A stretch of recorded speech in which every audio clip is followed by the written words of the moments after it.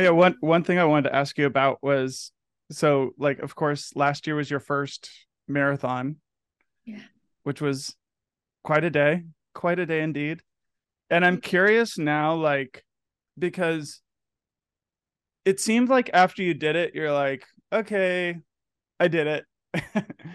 And I'm curious, and like I was pushing you, like, oh, you're gonna want to do it again. You're gonna just like sign up, sign up, sign up. And I'm curious, like now that some time has passed, now that you're starting to run again, are you still sort of take like on the fence about it, or how do you feel about doing a marathon in the future? Is this for the podcast? Is this like an actual answer, We're right? recording right now. Okay. Sorry, I Yeah. didn't realize we really like had started. Here we Oh go. yeah. I don't like to do make it too formal. You know, it's just we're here. Cool. Okay, I'll excellent. trim off the beginning where I was coughing a lot, but then Yeah. but then, this is it. This is live. Okay. Cool. So you could maybe we could trim the first part of that answer too, where I seem like I have no idea what's happening. Okay. So in terms of first marathon reactions, I mean, I was just going into that marathon hoping to God I'd cross the finish line. Yeah. Because I knew I had trained and I thought I had trained like decently well, but I was compensating with a lot of like trips before due to like wedding planning. I was dealing with a hip injury. And so I just was like, if I cross that finish line, like come hell or high water, that's all I want to do. And similar to my first half marathon, it was just such an amazing experience. And I had so much fun along the way. And I just Hmm. really enjoyed it so much in a way that I didn't anticipate. I thought it was just going to be a lot of pain and a lot of torture to get across the finish line. And I was lucky that I had a really, really good race for me. And so, yeah, I felt really excited right after that, being like, yes, I want to sign up for every marathon. I want to keep this momentum going. I entered the lottery for Chicago and New York for 2023, and unfortunately didn't get selected into either of those. I think I'll definitely marathon again someday in the future, just a matter of when. My biggest fear now, I think, is I was so spoiled by my first marathon and having like a great Yeah. race, a good friend to run with. It wasn't too hard on my body overall. At least I didn't suffer a lot too much during the race. And also, it was a New York City marathon. It was 50,000 runners with people screaming and cheering for you every inch of the race for the most part, with the exception of a couple bridges. And I Yeah. know that if I go and I do a marathon in the middle of Minnesota, that I'm not going to have that same experience. And I think the ambiance really did play a big role for me. So I wonder if I started off with so much of a bang that like anything that follows it might not meet my expectations. It's totally true. Because the other one, it's the biggest one.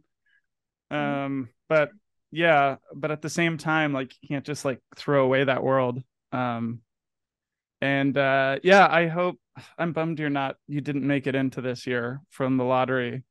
But are you doing the 9+1, or have you have you You know, made I that haven't, decision? I have not made the decision if I'm going to do the 9+1 this year. I think it would be smart for me to do so just so I have, the option. And Yes. I also just enjoy like the shorter races for what they are. They're fun items for me to have on my calendar.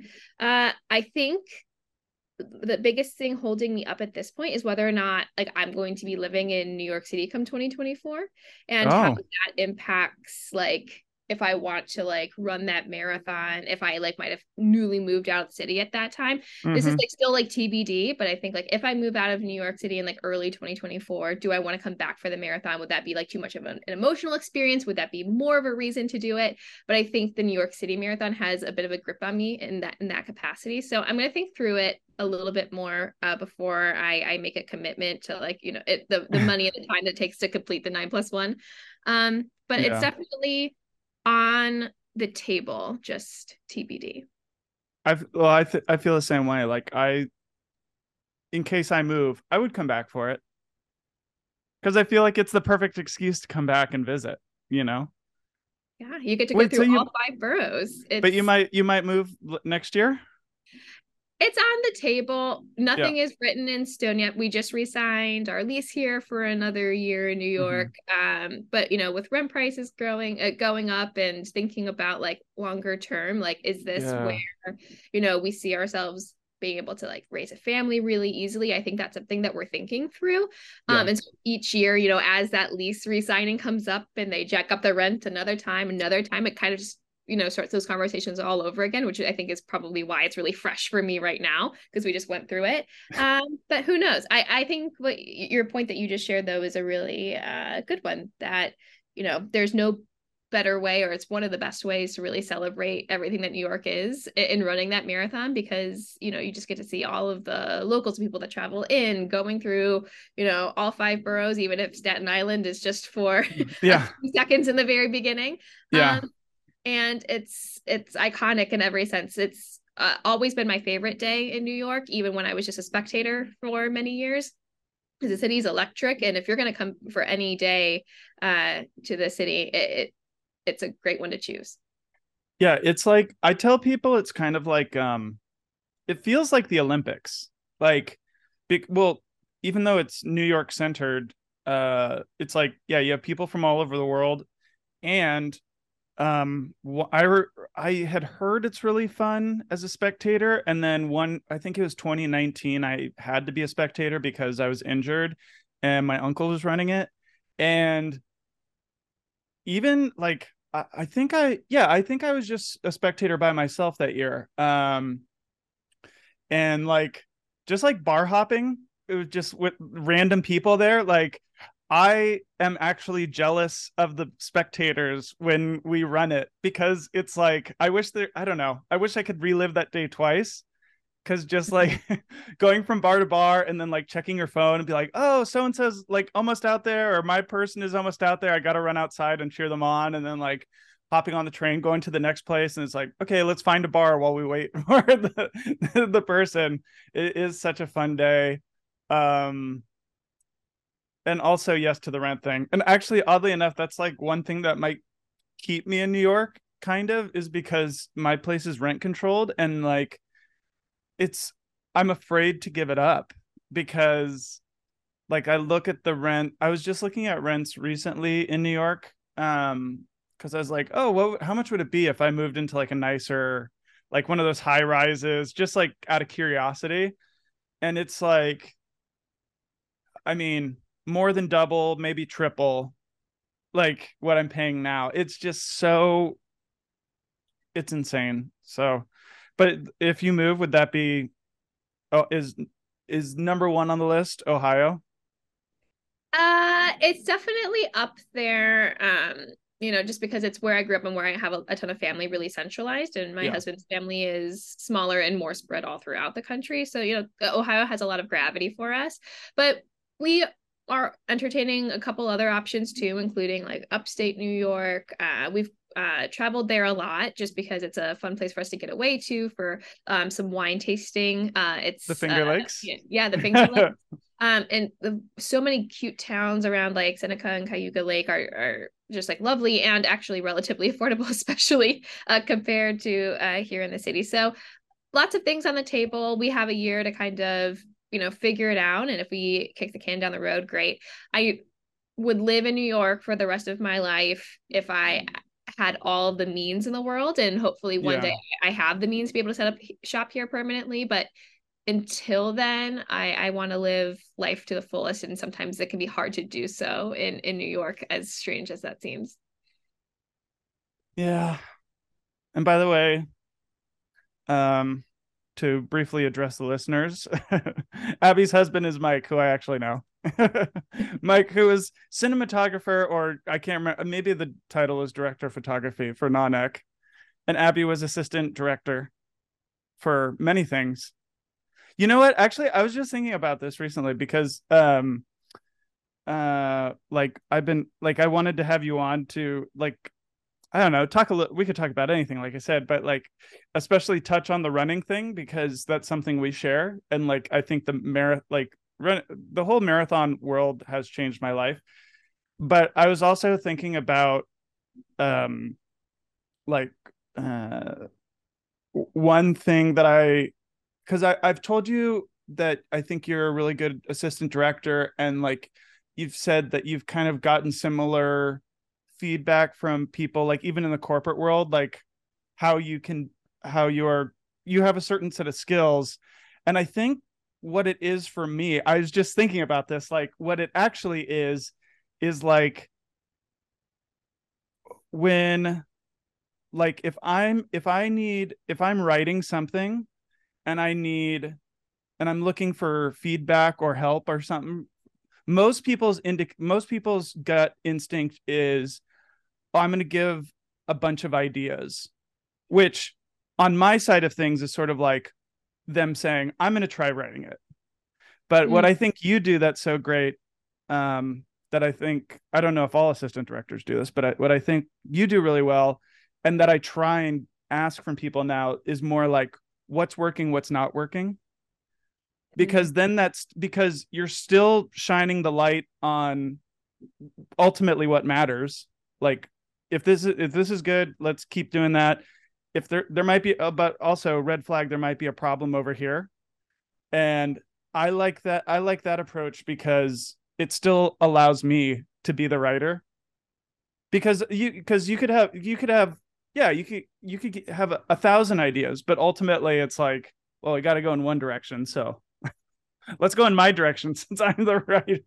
But I know it's different for other directors, because like I think Martin Scorsese does, like he takes ideas left and right. Like he doesn't care. Like, so different people are different. But that was just one, just kind of a tangent. But yeah. Um, No, I really but appreciate but that that. was one thing I was thinking about, why I think you're so, and the other thing I've told you before, but I'll say it officially on the podcast, is that you're really also really good about taking initiative to figure out ways to be valuable or helpful without someone being like, hey, can you do this for me, or can I find something for you to do. um but I'm guessing you want to, like, you're a busy person, but I'm guessing you want to continue the artistic stuff as well, the film, theater, and explore that more, right? Oh, yeah, definitely. And thank you so much for the high compliments. I appreciate them really greatly. I do try to anticipate needs. I think that comes from a lot of different places, whether that be my service industry background or just like in general wanting to be helpful. But when it comes to like the what's working, what's not working, asking core questions and letting people who are the ultimate decision makers make decisions, I think is great and a great way to get buy-in from folks.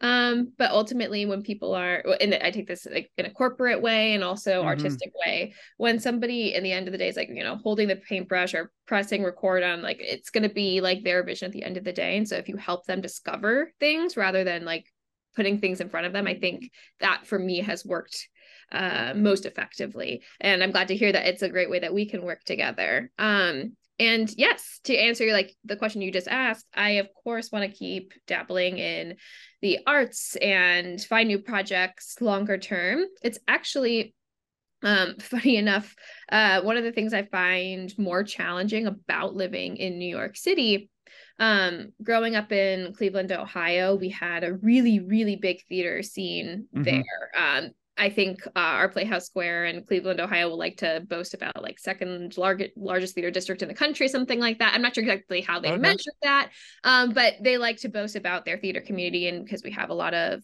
regional theaters there and community theaters, it's a really big part of just how people get together. And it's actually how my parents met, was doing a community theater production of Brigadoon together. Oh, um I don't think I knew that. yeah, Oh, so that's it's cool. totally their fault that they had three daughters that were really interested in the arts Yeah. from a young age. But with that said, I grew up constantly in different community theater productions and had lots of chances to explore it. And I always knew in my adult world, although I was attempting to, pursue it professionally, like here in New York, that there would be so many opportunities for me to continue to, like, just do shows on the side or, Yeah. keep those creative juices flowing. But because we have such a high population of pure professionals here, that hasn't necessarily been the case. Just because, community theaters here really don't exist. You just have like professionals that want to come in, and then when they're available is like, to rehearse is during the 9 to 5 hours. And I Mm-hmm. feel like I would have more opportunities to be fulfilled artistically and to take on new challenges if I was outside of like this really extreme artist hub here. And but I the really important caveat being, I think if you want to, do art here in New York, that is outside of like the really big professional shiny world, it means you have to create it on your own. And I think that's something that you've done really well over the past few years. And I'm really grateful that you've been able to bring me into those projects in different capacities, because it's something that I've, been wanting for over the past few years. So kudos to you for really making it happen for yourself and for many others like me. That Hey, that's what I tell everyone to do: make your own shit, like it's like that's what I remember. Like, I had always wanted to do my own stuff, but like I remember, must have been like 7 years ago, 8 years ago, I was doing like a ton of those pay to play classes, and like first I was doing theater stuff, and then I was doing the film stuff, because the theater seemed like I felt like I was too far behind to get into that game. And then I was like, well, maybe film. And I remember like it was just, it's so stupid. I mean, it makes sense. It makes sense. Like there's a way to it makes sense now. But in not hindsight, but back then I was so frustrated by that whole world, um because basically it's like for film, it's like you need like professional real footage to be considered for anything, and you can't submit yourself for even smaller projects without real footage. Even student projects, like even like an NYU short film is going to get 1,000 submissions on whatever website is used now. And so eventually it just came down to like you just have to make your own stuff. And then also like there's just countless stories that's how a lot of people make their way. Like even if we see them as just like actors or whatever, like many people get discovered because, or get put into something bigger because they do something smaller that they made themselves. Um, so I feel the frustration, and like, yeah, you're right. I think it's just like you got to make your own stuff. Um, though, one thing you were making me think of though was like the parallels between like the corporate world and the artistic world, which I feel like there is no real separation. I feel like it's just one world, and like the core things that are true for one are true for the other. And like, yeah, asking core questions. And I don't know if it's true for you, but it's true for me. Like now that I have a corporate job, like the key things like communication, identifying the core problem you're trying to solve, respecting hierarchy, like if you it's like those three things are like everyone's dancing around those issues, both in the arts and no pun intended, and in like the corporate world. I mean, do you feel like they're the kind of stuff you run into is basically the same? Or I mean, for me Oh, it is. definitely. Yes. I see it in corporate world. I see it in the arts. I see it everywhere, including like, I don't know, reality TV. I've been on a Mm-hmm. recent binge of Below Deck, which I never really watched before. But even in Love it. watching like some of those characters pass through, I'm like, I know who this person is, like the archetypes that show up and how they work and how they think and how they problem solve. Yes, like you find them everywhere. And I feel like I could like pinpoint to exact people in my life and draw those parallels. um and to even further expand on that point, I think something that really stood out to me, and of course I'm super biased because I fall into this category, but when I moved from the arts world to a corporate job, and decided to make that change a bit more permanent, I brought a few of my arts friends with me slowly over time, or they made the decision on their own. And the commonality between all of us is that we really excelled in that transition. And I think it's because the arts like really challenged us throughout our earlier careers and even before that to like knowing that you have to think on your feet, constantly problem solving, like always working together as a team, communicating really effectively. And these are skills that are, might be considered quote unquote soft skills in the corporate world. But I didn't realize until I moved over that, those things are so valuable. And there are things that not everybody that might have pursued, more traditional careers from the outset naturally have. And they might be things that they need to work towards. And all of my arts driven friends have really excelled in the business world, and I think that's great. And I want fellow arts people to know that in case they ever feel that they want to explore that transition for themselves, or if they just feel like they need to do it for a short time for necessity, that you have so much value to bring over here. And that should be like celebrated and amplified more. Unfortunately, I feel like the arts world can be a bit a bit understatement of the century, a bit critical of its people and make people feel like smaller or less valuable than they truly are. And I think that needs to change within the arts world, but I hope that they know that there are other opportunities for them to explore where the value that they have as a person today can like really be amplified. So shout out. I love my corporate transition. Though, with some of that, though, one to kind of to debate. One thing I think about, like when it comes to the value of artistic people, I think, because I think, what am I trying to say? I think people don't know how they are valuable often with artistic people, because you could have someone who thinks, oh, it kind of comes down to entitlement and being able to adapt and recognize what you have to do. Like, for example, there are probably some people who believe that, maybe they believe that it is meant to be that they are a leading actor in movies, and they should be getting, millions of dollars doing that. And anything below that or outside of that is wrong for them, or they are not getting what they deserve, which is I think why some people are, and I speak partly from my own experience of how I used to feel about myself. Like for a long time, I was like, I'll never be a waiter. That's beneath me. I could never, like, I'm not going to do that because that's the sign of someone who is like struggling to be an artist. Like that was when I was like in my very early 20s, like straight out of college. But I will also say that, talking about being an artistic person who works in the tech or corporate world, even briefly, I think there are some artists who are unwilling to do that because they think that is quitting.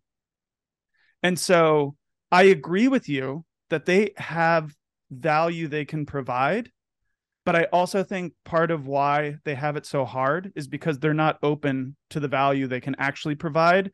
They just live in their fantasy of what value they wish they could provide to a movie or a Broadway show. So that's where I think the real trouble lies, is like, honestly, in some ways, I feel like sometimes artists are doing it to themselves. They're like putting themselves in like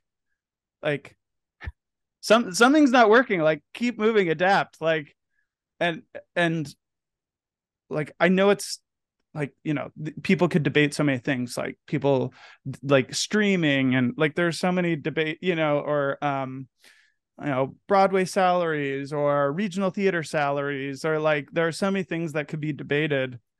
But that's what you made me think of, like, because I agree there are people out there who they have more value than they give themselves credit for, but I think it's value that they don't realize they have. I think they're focusing on something else, like, and it's also true, like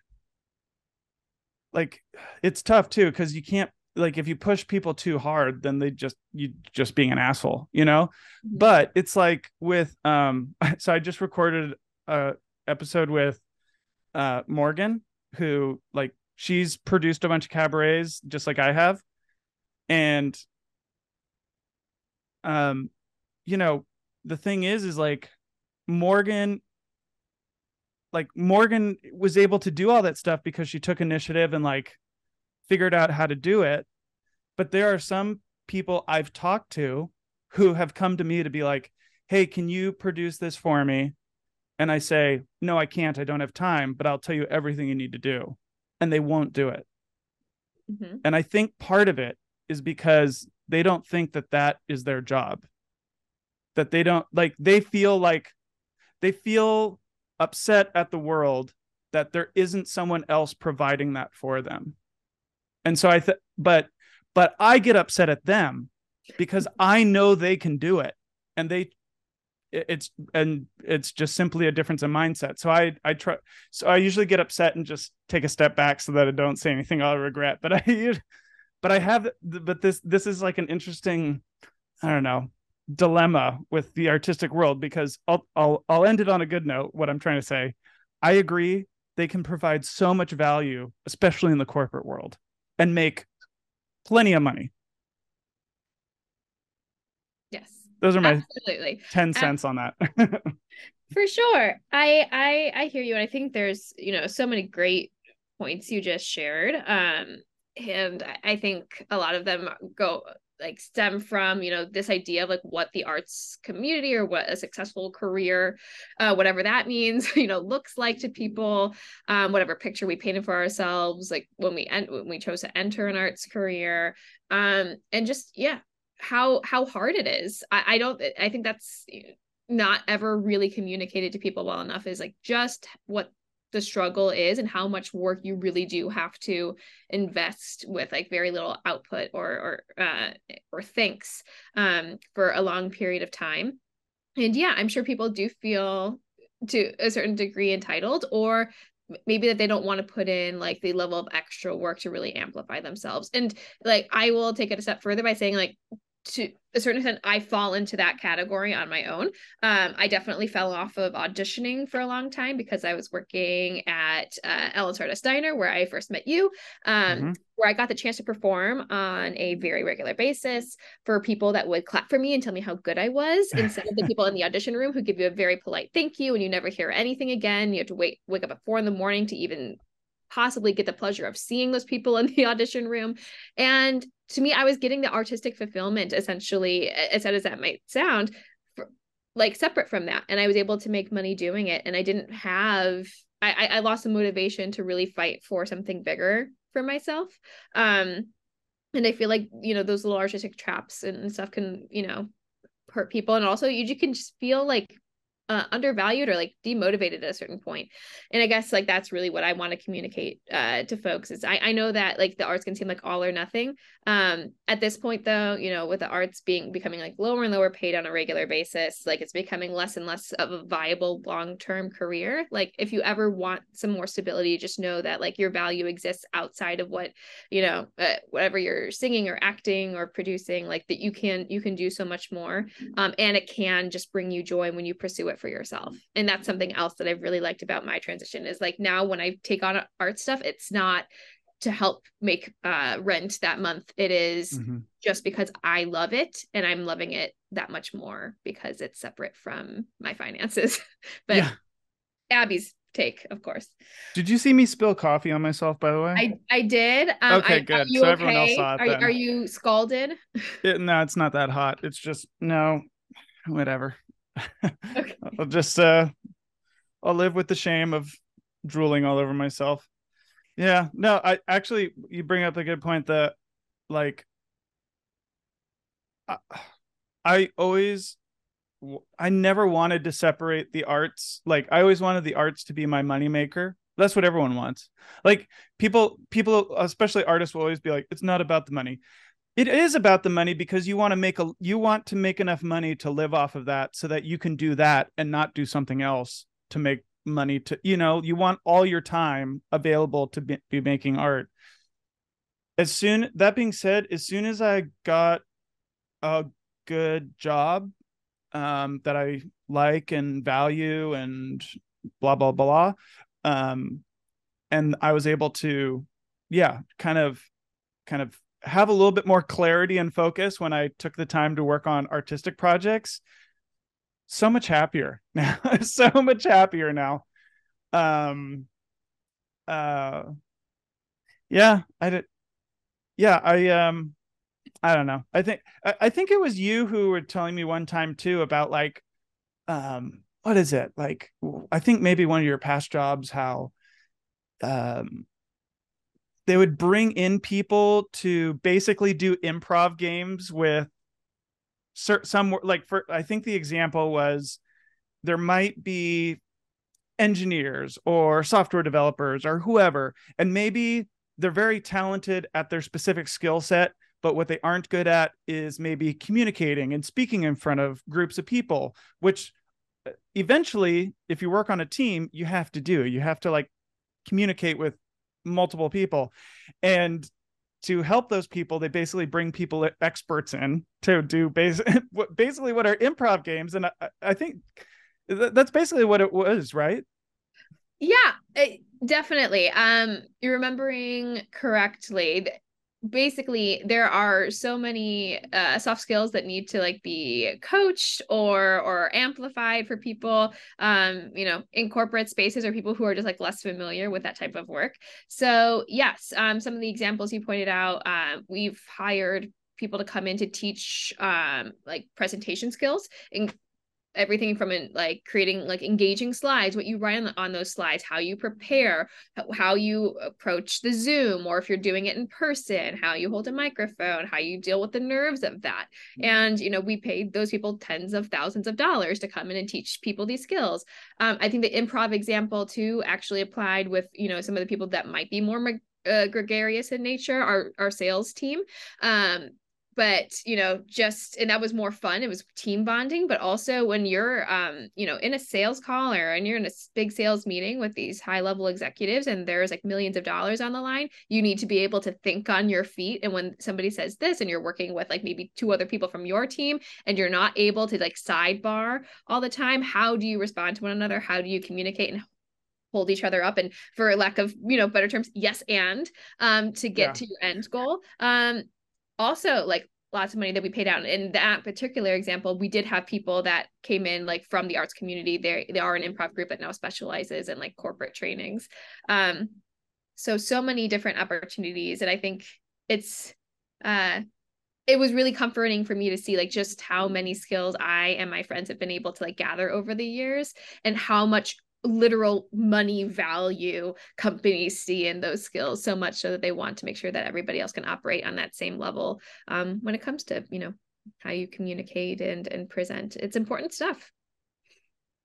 Yeah, I just feel like there are so many, like for example, improv actors who don't realize that there are corporations out there who will pay, like, instead of going and making $100 or $200 in a day in a shift at a restaurant, you could be like leading a workshop for some big company and get thousands of dollars, and you would be using your improv skills. Like that's like one example of like how you can like I just think there's so much opportunity out there that I think people just don't realize it always, because that, and it actually reminds me of like in filmmaking, one thing that people don't always realize is the value of commercial work. Well, and it's true for actors too, because actors usually get in because they want to do Broadway or Holly or film or whatever, and then they eventually find out about how commercials are a great way to make money. And the same true. So same with improv. Yeah, you could do classes for businesses, and same with like filmmaking. People get into it and then they're like, oh, the real money is in making commercials and stuff like that, for corporations basically. Um, yeah, Yeah, there's so that, many options. I actually just looked this up on LinkedIn, but I was having a sales call just the other day with a possible company to come in and host some manager training for all of our people managers. I work in HR, so this is something that I oversee, and I'm looking at a number of different vendors. And it turns out the salesperson and I had some mutual contacts, one of which was actually a theatrical contact of ours, Gabrielle Elizabeth, actually. Oh, And they used to work together at this company nice. called Immersion, which is one of these more improv setup companies, which will challenge managers to have difficult conversations. Maybe you're coaching somebody, you're providing difficult feedback, or you need to, like, implement like a disciplinary action. And they will put like people in front of you that are either like real people or avatars that are backed by real humans to challenge you to, like, how are you going to think through these situations. So there's so many different options out there, and it really gives people the opportunity to get that like live practice in, because with certain skill sets in life, it's you learn better by doing, or Yeah. you can prepare all you want until like you're in the room and the pressure's on and everything tends to fly out the window. So get those jitters out by really practicing. Or the people that do like the simulations for nursing students, I did that in college, where I went over to the nursing school and pretended to be some sort of patient that was struggling with something or was passing away, and a family member was angry and another family member, and how do they mitigate those situations. It's really, really valuable stuff, and at the end of the day, you're still acting and you're still Yeah. getting paid, which is great. There's like a Seinfeld episode, I think, right? When Oh, is there? the gonorrhea episode or something like that, or I don't remember what Oh it is. no. Yeah, it's like I think it's Kramer's. I think that's what it was. Um, like you made me think of another thing too with like in terms of the soft skills, the skills that we have from our life as performers, like as we transition into these other jobs, like I think it might have been the interview for my current job or just a couple interviews where they, in my job right now as a designer, I often, I have to present my designs and be like, and to clients, and blah, blah, blah, where it's like, okay, we took what you said, this is what we made, this is why. And like the question is, of course, like, do you feel comfortable like presenting in front of people? And like, I think my answer was, well, I used to sing in front of hundreds of people dressed up in silly costumes, so like that's not going to be a problem for me. Like, and and the other thing you made me think about was, um, like I think part of it has been it's been from the artistic world. Some of it was as a performer, some of it was like leading projects and stuff, like short films or concerts or whatever. But like it's so high stakes in the artistic world that it's almost easier when you get into the corporate world and you're in a high stakes environment because the stakes are not as high. Like Mhm. everything is like, well, not everything, but at least in my experience, there's been some high stakes situations or, where, like we have to figure out a decision and like we need to come together and figure out what's the real issue we're trying to solve. And I feel so comfortable in those situations because of like theater and the music world and the film world, because that was just like off the charts, like stress and stuff. So yeah, I'm just seconding your point from before about like transferable skills and like the value you can provide. And um yeah, yeah. But back to running. Back to running. When you get tired of your arts or corporate job and you need to relieve stress, go Go go on. back to running. Yeah. How often are you running right now? Now that I'm training for the half marathon, I'm running probably 4 days a week. I'll do Mm-hmm. like 3 weekday runs, the shorter ones, and then I'll do the long run on like the weekend. I try to aim for Saturdays if I can. I should probably up that a bit, but if I get all 4 done, I consider that a pretty strong week. Not too bad. Have you thought about that's about what I do too. I was just thinking though, like because we were talking about way earlier the doing more marathons in the future. Have you thought, or have you at least looked in for fun, looked at some of the like other world major marathons or like the international ones? Like Berlin, London, Paris. Well, Paris isn't one of the world majors, but it's one of the bigger ones. Have you looked at their websites at all? I've looked at Chicago, obviously, because I entered their lottery Right. this past fall. And I have an acquaintance of mine who is also into running here in New York City. She lives up in like Washington Heights, like Inwood area, and she has really fallen in love with marathoning like over the past, I don't know, 3 years or so. And so now she's going for all world majors, and I believe she's doing London here in a few weeks. So in that sense, yes, I've stalked the London Marathon a little bit. Beyond that, no, not too much. But I think I would do probably one more at least here in the States before I think about marathoning internationally. It was so nice, and I was really spoiled because I'm obviously a local to New York, that like my Yeah. marathon prep, I was like running different like small pieces of the course, more regularly. But also just when it came down to the logistics of race day, my parents got to come into town. My sisters already also live here. I got to eat breakfast in my own apartment before heading over to the Staten Island Ferry. I can only imagine like the meal prepping and the stress of travel on the body right before a big race. Like that seems overwhelming to me. It was overwhelming when I had all the best cards in my hand. So probably one more at home, or at least, same continent before I venture out. Yeah. Well, I'll let you know how Chicago is. I'm I wish excited you were for doing you. it. I still have to book my hotel, which is awful. It's so expensive. I It's bet. so expensive. It's awful. But when I did Berlin, it wasn't that bad. But I think Berlin's also just a more affordable city. But I How do highly you recommend it. If compare? you ever feel like just randomly entering the lottery on a whim, I highly recommend Berlin. I would do it again. I would if you were to submit to Berlin, I would submit as well because I want to go back. And it wasn't the worst thing in the world with the travel because I think it was like I just made sure to get there like 3 days early or something like that, which Mhm. might be harder now because back then it was working at the restaurant where you just take off whatever days you want. Um, but that being said, it was awesome. It was smaller than New York, just in terms of like the number of people, but it was still pretty damn cool.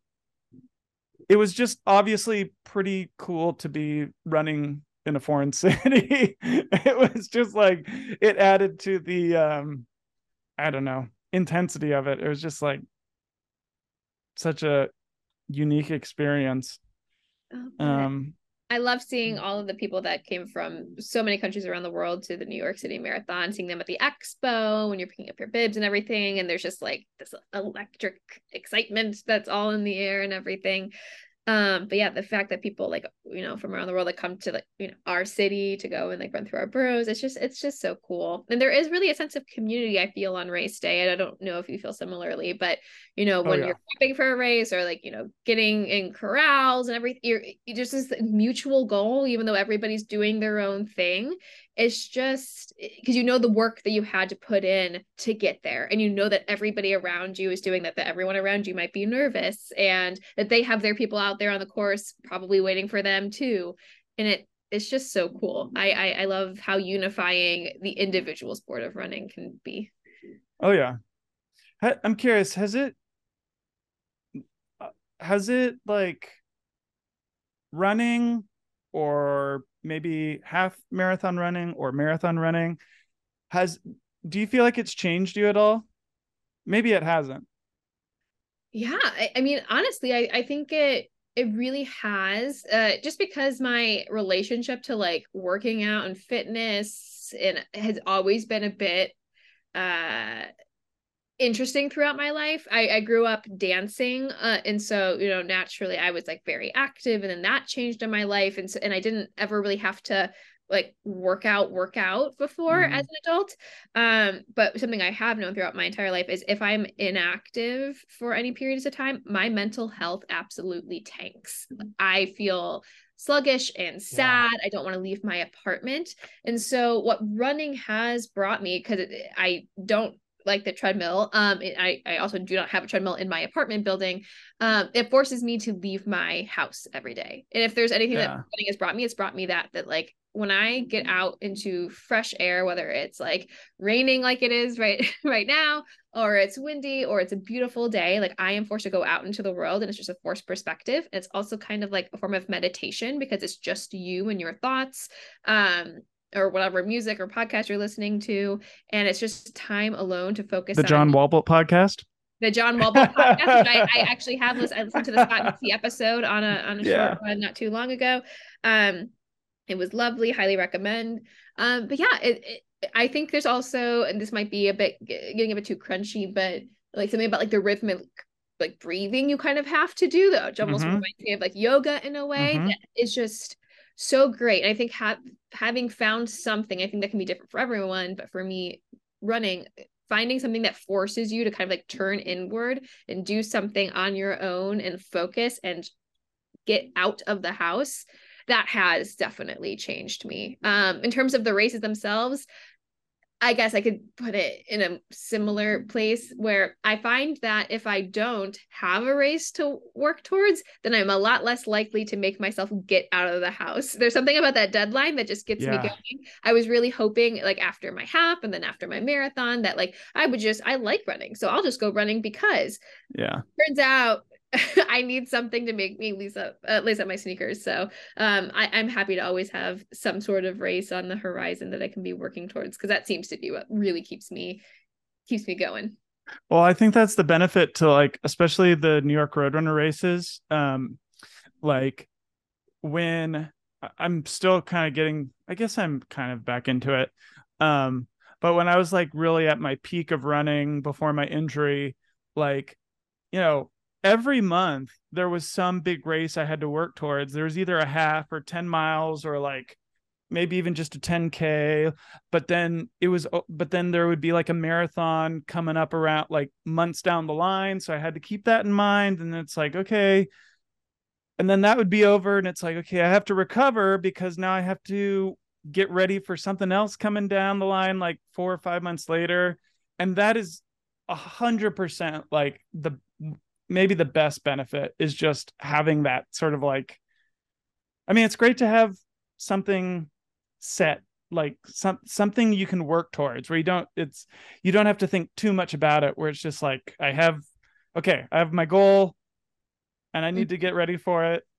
And I totally agree about like getting outside and mental health. And I'll just say that I'm not a morning person, so I don't do this a lot, but my best days just enjoying life are always when I get up and run, the earlier the better. Like I just went for the first time. There's a group in Central Park called like the Central Park Running Club, and I found them on Instagram when I was injured, so I'd never joined them because of that, and then later I didn't join them because they get up earlier than I do. But I finally ran with them a couple days ago, and it was awesome because like it was also the thing that is my favorite of when you get outside before the sun comes up and like the world is quiet, and then like you start running, and then by the time you're done running, the sunrise has happened, and it's like, okay, the day is starting right now and I feel great. But while I was running, someone asked me an interesting question. They're like, are you a runner who likes running, or do you like the feeling of post running? Ooh, wow. Which I hadn't thought of. I definitely, I love the feeling of post running. Like that's great. Because like, and I guess it's a bit of a slanted question because like in one I'm like actively exercising and in one I'm not, and so I think I'll favor the one where I've already done the work and I just get to reap the reward. But I do actually really find myself enjoying running, like in and of itself. To your point, I morning runs are just absolutely beautiful most of the time. I'm lucky enough to be a morning person, and I prefer working out in the morning. So that's great. But yeah, especially when, it's, training season and you go out and it's nice and early, you might see a few other runners out there who, also might be like doing their long run for that week. And Mm-hmm. then, by the time you finish up, like here at Prospect Park, maybe the farmers market is like fully set up and finally humming. It's great. You come back, you take a shower, you go out for like, if you're me, your Yeah. long run treat of the weekend. So go out to dinner that night or go grab drinks somewhere. And it's just like the best day because took care of yourself in the morning, got to like see the day start. And then by the time it's 10 a.m., you've already accomplished something and you're feeling Yeah. great. Like I love it. Oh yeah.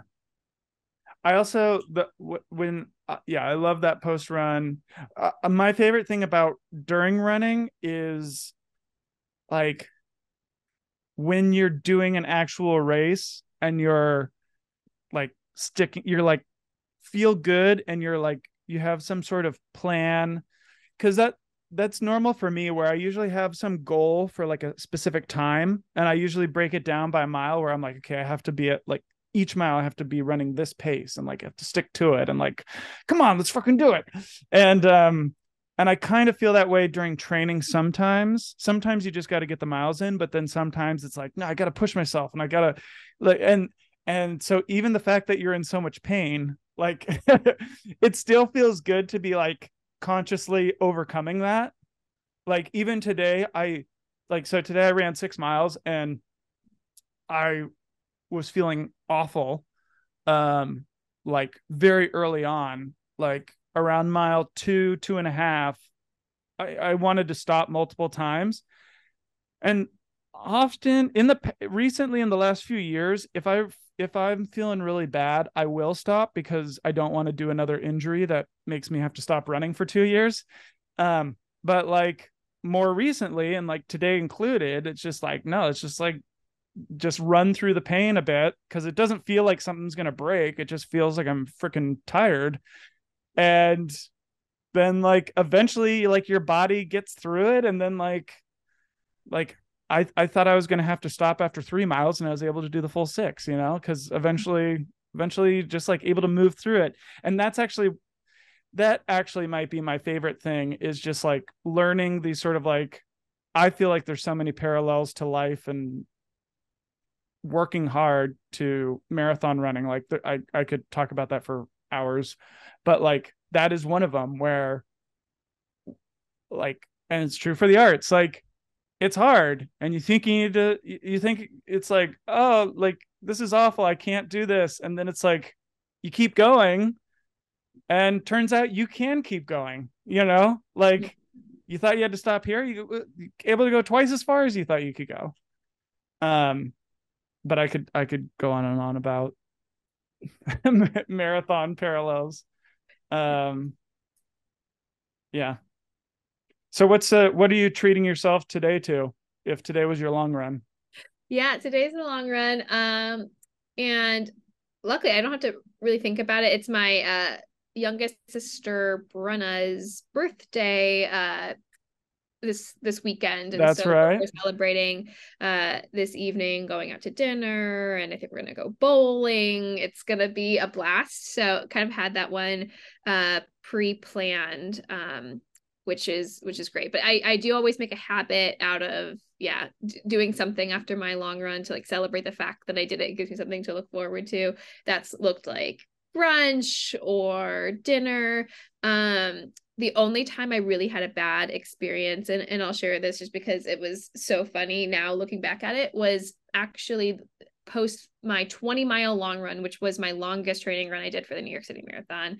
And at the time I was in Ohio there for like more wedding planning stuff. And I think my friend's wedding at the time, it was like so difficult to get that run Yeah. scheduled. Yeah. And so I went and I did this 20-mile long run all throughout like Northeast Ohio, and kind of getting lost along the way, but fine. I stopped in at like my mom's place of work to fill up my water bottles, and covered in sweat. It started to sleet around like mile 16 and like this like horrible winds. Like no one should be outside at all. But I was just like, I have to go. I have to push through. I finally finished. Actually, my now husband, then fiance, came out and like met me outside my parents' street to help like walk me in. I was in so much pain. I got all showered, and then it was our goal that day to go downtown into Cleveland to get our marriage license, because we couldn't get it within that time. We were within the time range. It was like a month before our wedding. So we got like, dressed up, showered real quick, hopped in the car, like rushed down because we knew that they would be closing. We got there, and you have to file by like 4 o'clock, and we were sent to the wrong office. We got there to the right office at 4:01, and they turned us away, even though they don't close till 4:30. That you just have to start filing by 4:01 so they can get the paperwork done. Oh. They turned us away, and I was in so much pain. I like hobbled my body, like I was feeling so terrible because I just beat it up for like a 3-hour run to get there to be like, please, we don't even live in the state. We're going to be going back to New York City tomorrow. Is there anything you could do? And they said no. We ended up having to get the license when we came in for the actual wedding, like the week of the wedding, which is fine. We had plenty of time. But that was going to be like the ultimate long run treat. And it ended up not happening. So I went back and I drank a lot of red wine that night. Gotcha. I actually have Brenna. So you made me think of something very random, but I don't really store birthdays on my calendar. I usually just like check Facebook every now and then, just make sure I'm not forgetting anyone. Or some people I just have memorized. But I recently switched over to Google Calendar, and I think when you like a few weeks ago or a month ago you shared Brenna's contact information with me, it automatically put her birthday on my calendar. So this whole month it's been like, oh, Brenna's birthday's coming up. Like, yeah, it's the one birthday on my calendar now forever, I guess. So congratulations, Brenna. You're on my calendar. Yeah, I'll send your birthday greetings. Funny enough, my husband has been getting really into birthday celebrations this year. So basically everyone he's ever known, he's gotten like their birthdays from like Facebook or just by reaching out and asking, has them all on this big calendar, and he's been sending them birthday cards in the mail, every single person. So people who he hasn't talked to in years, but like will just like as a way to like reach out and reconnect with people. And it's been going so well for him. It's kind of been his side project. So his Google Calendar absolutely littered with birthdays. Yeah. So many birthdays. No idea who some of these people are, but they're getting a card. Well, so in that scenario, does Brenna get a card mailed by him or hand delivered? Mailed. Everybody gets their card mailed. I will hand deliver my card to her. Yeah, I know for a fact that Brenna's went into the mail several days ago, so it will be there in time. Very cool. Yeah. Well, hey, thanks for doing this. Yeah, thanks for having me on. I love that we got to chat about running, and then also just more life stuff around, the arts and everything. But yeah, I just have to say before we close all this out, because I think it's a really important part, if not the most important part to my running story, is you are the person that got me into running in the very first place. The story behind that being when we made our mutual agreement that if I were to sign up for a half marathon, that you would do the sommelier, like wine training course with the Court of Master Sommeliers with me. Right. And that was the only reason I ever started running in the first place. I absolutely hated it before then. Never thought I would ever run more than a 5K intentionally. And here I am now, a half marathoner, a marathoner, prepping for my next half. And that's all because of an agreement that you and I made. So thanks so much for finding like one of my favorite hobbies, John. I'm absolutely loving it. I appreciate that. Although I feel like I remember it differently, because the sommelier thing, I mean, gosh, we didn't even talk about wine. We could, that's another episode. Yeah, we'll record one while we're drinking wine. Well, we need to do that. Actually, by the way, side note, I'm so DJ, our mutual, I'm just not going to, there are so many like things where I feel like I have to explain things to listeners. They'll figure it out. So DJ and I've mentioned we're going to Europe in a few weeks. Actually, it's less than 4 weeks away. And one of the places we're going to go, as you know, is Paris. And so I've talked to him and I'm going to record an episode with him there. We're going to record it there because we will have seen a couple shows in on the West End, and then we'll get to like see like the Moulin Rouge, and we'll get to see some other stuff in Paris. So we're going to do a special like on location episode talking about like, I mean, we'll talk about whatever, but we're going to like kind of compare like the arts over there versus the arts over here and give our first impressions. But you and I need to do that with wine. We need to do that on location, sitting by the vines. We'll have to figure that out. What was I going to say though about rent? Okay, so the sommelier thing though, I remember doing that not because of any sort of agreement. It was just sort of like I always wanted to do it, but it's $600, and I remember thinking, nah, I'm not willing to spend that much, like that, like because I didn't want to become a sommelier. I just wanted to do it because I love wine. And then as soon as you said you were going to do it, I remember thinking, I have to do it, because if I know someone else who does it, I'm going to always hate myself for not doing it too. So I remember, like, that's what I remember about that. But, and then as far as the running, I just know, like, I love like the marathon. Running a marathon changed me, and I think is just like one of the best things I've ever done in my life, especially like the first one, just as you probably will always feel like that first one was the most special for you. And I just know, like, I mean, it's common for runners to tell everyone about how great it is, but I think I just remember you kind of saying like you wanted to do, your wording was you wanted to do a race someday that had the word marathon in it, right? That's what right. you would say. Yeah. And so you would talking about doing the half. And so my whole, like, I'm just so glad you did it. I'm just so glad you did it. I just want, yeah. And that was fun. That was really fun too, because that first half was the Brooklyn half in May. And then we went to Napa with Mike like 2 weeks later or something like that. That was a pretty good month. Yeah. It was 2019. What a time. We really had a nice little high there before Yeah. everything changed. Oh, Yeah. such a bummer too, because I remember doing that and thinking like, this was perfect. We got to do this every year. We'll do the Brooklyn half, and then like we'll rest up. We'll go to Napa. We'll drink a bunch of great wine, and then like, whatever. And Come yeah, back train for the full marathon. What a yeah, time. exactly. But so much for that. But anyways, Napa will happen someday. I'll be there. Yes, Whenever you're available whenever you and Mike are available to make it out, I will be there. I'll be there waiting for you. for sure. Does Napa have any marathons?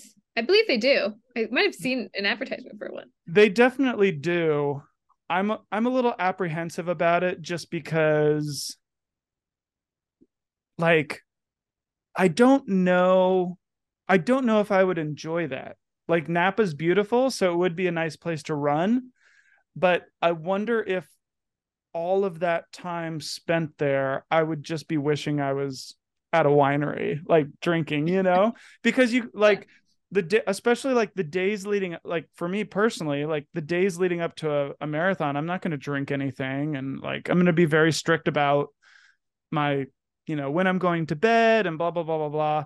And I don't know, like maybe it would be nice. When I think of Napa, I feel like cramming my schedule with just like, I'm going to go to as many wineries as possible, and then like going to go home and drink some of the wine I bought that day. And I don't know. Would you do it? Would you do a Napa marathon?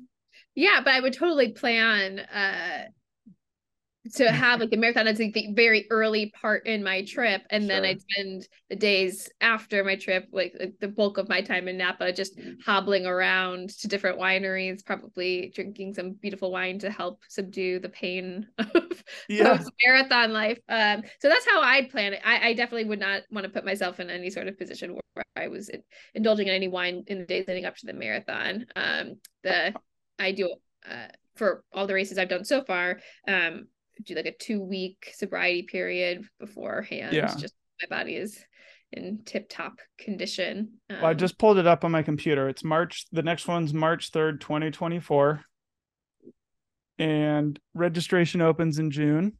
So I guess right now, can I get a verbal commitment? On We'll the do it. record, I'll do it yeah. if you do it. Oh gosh, I will commit to looking into the Napa Marathon. Um, if Okay. in fact it like has like if it's well organized and I see some like solid pictures and if there's like a little bit of like bubbly at the finish line, then like I don't know, you might have a deal. But I'll take a Yeah. look. I mean, we can all stay at my mom's place. Um, Fantastic. Let me see. Yeah, I mean, I never considered it until you brought it up, honestly. But oh Move it. wow, it's following the Silverado Trail from Calistoga to Napa. Mm. Oh yeah, that would be incredible. Because that would be along, it would be along the eastern side of the valley where it's Mm-hmm. like less freeway and more nature. Um, okay, I'm doing it. I'm doing it. But I'll wait to hear from you though, because I think this would be, especially if you and Mike, if this year's not going to happen, this can at least be a maybe for next year. This is definitely a maybe. Definitely a maybe. Love to hear it.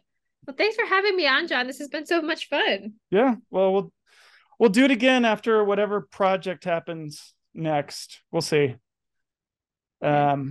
Maybe we'll be able to, if non-ec ever, if that actually happens, or something else. We'll see. One Cool. day. All right. Have a Bye, good one. everyone.